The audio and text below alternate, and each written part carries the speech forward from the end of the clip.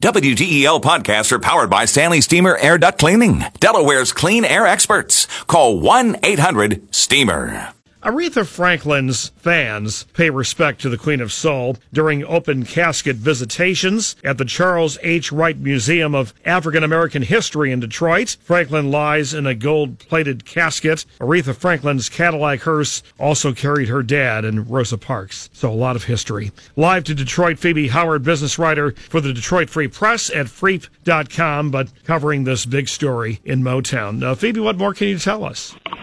Well, people started arriving in Detroit on Monday and camping outside the museum to see Aretha Franklin.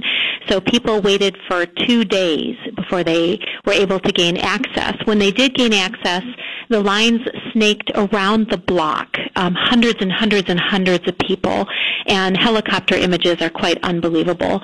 When they went in, of course, they saw the 24-karat plated solid bronze casket, a similar brand that was used for both Michael Jackson and James Brown. So there you have it. And Reverend Jesse Jackson there is seen to be beyond words. Yeah, I think it's amazing because he played a key role in keeping her out front and giving her what she described privately later as the strength she needed to the very end. I'm not sure a lot of people realize how close the Reverend Jesse Jackson and Aretha Franklin were. Today it's been amazing. The family is very, very proud about how she looks and the clothing. Custom earrings, ruby red dress, Christian Louboutin shoes, which are very, very famous in Hollywood and really any place like Manhattan. So the family has also said that she will have wardrobe changes. It is a surprise, and they will not reveal details, but Aretha Franklin is being visited by the public today, tomorrow, and Thursday, and then her funeral is Friday.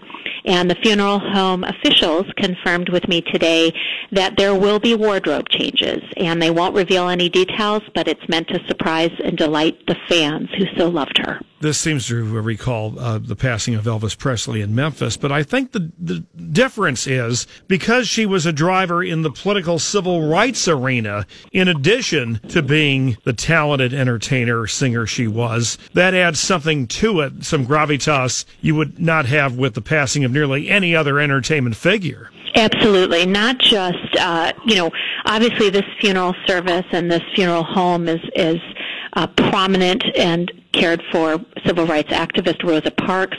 But in terms of the celebration in death, Aretha Franklin not only did things publicly, but since in recent weeks what has come out that she has done so much privately to help families, help the civil rights movement, and really be a beacon of strength for various communities in Detroit and throughout the world.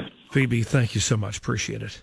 Appreciate you. Bye-bye. Phoebe Howard, Detroit Free Press, on the tributes to the late, great Queen of Soul, Aretha Franklin, and reporting what has transpired today.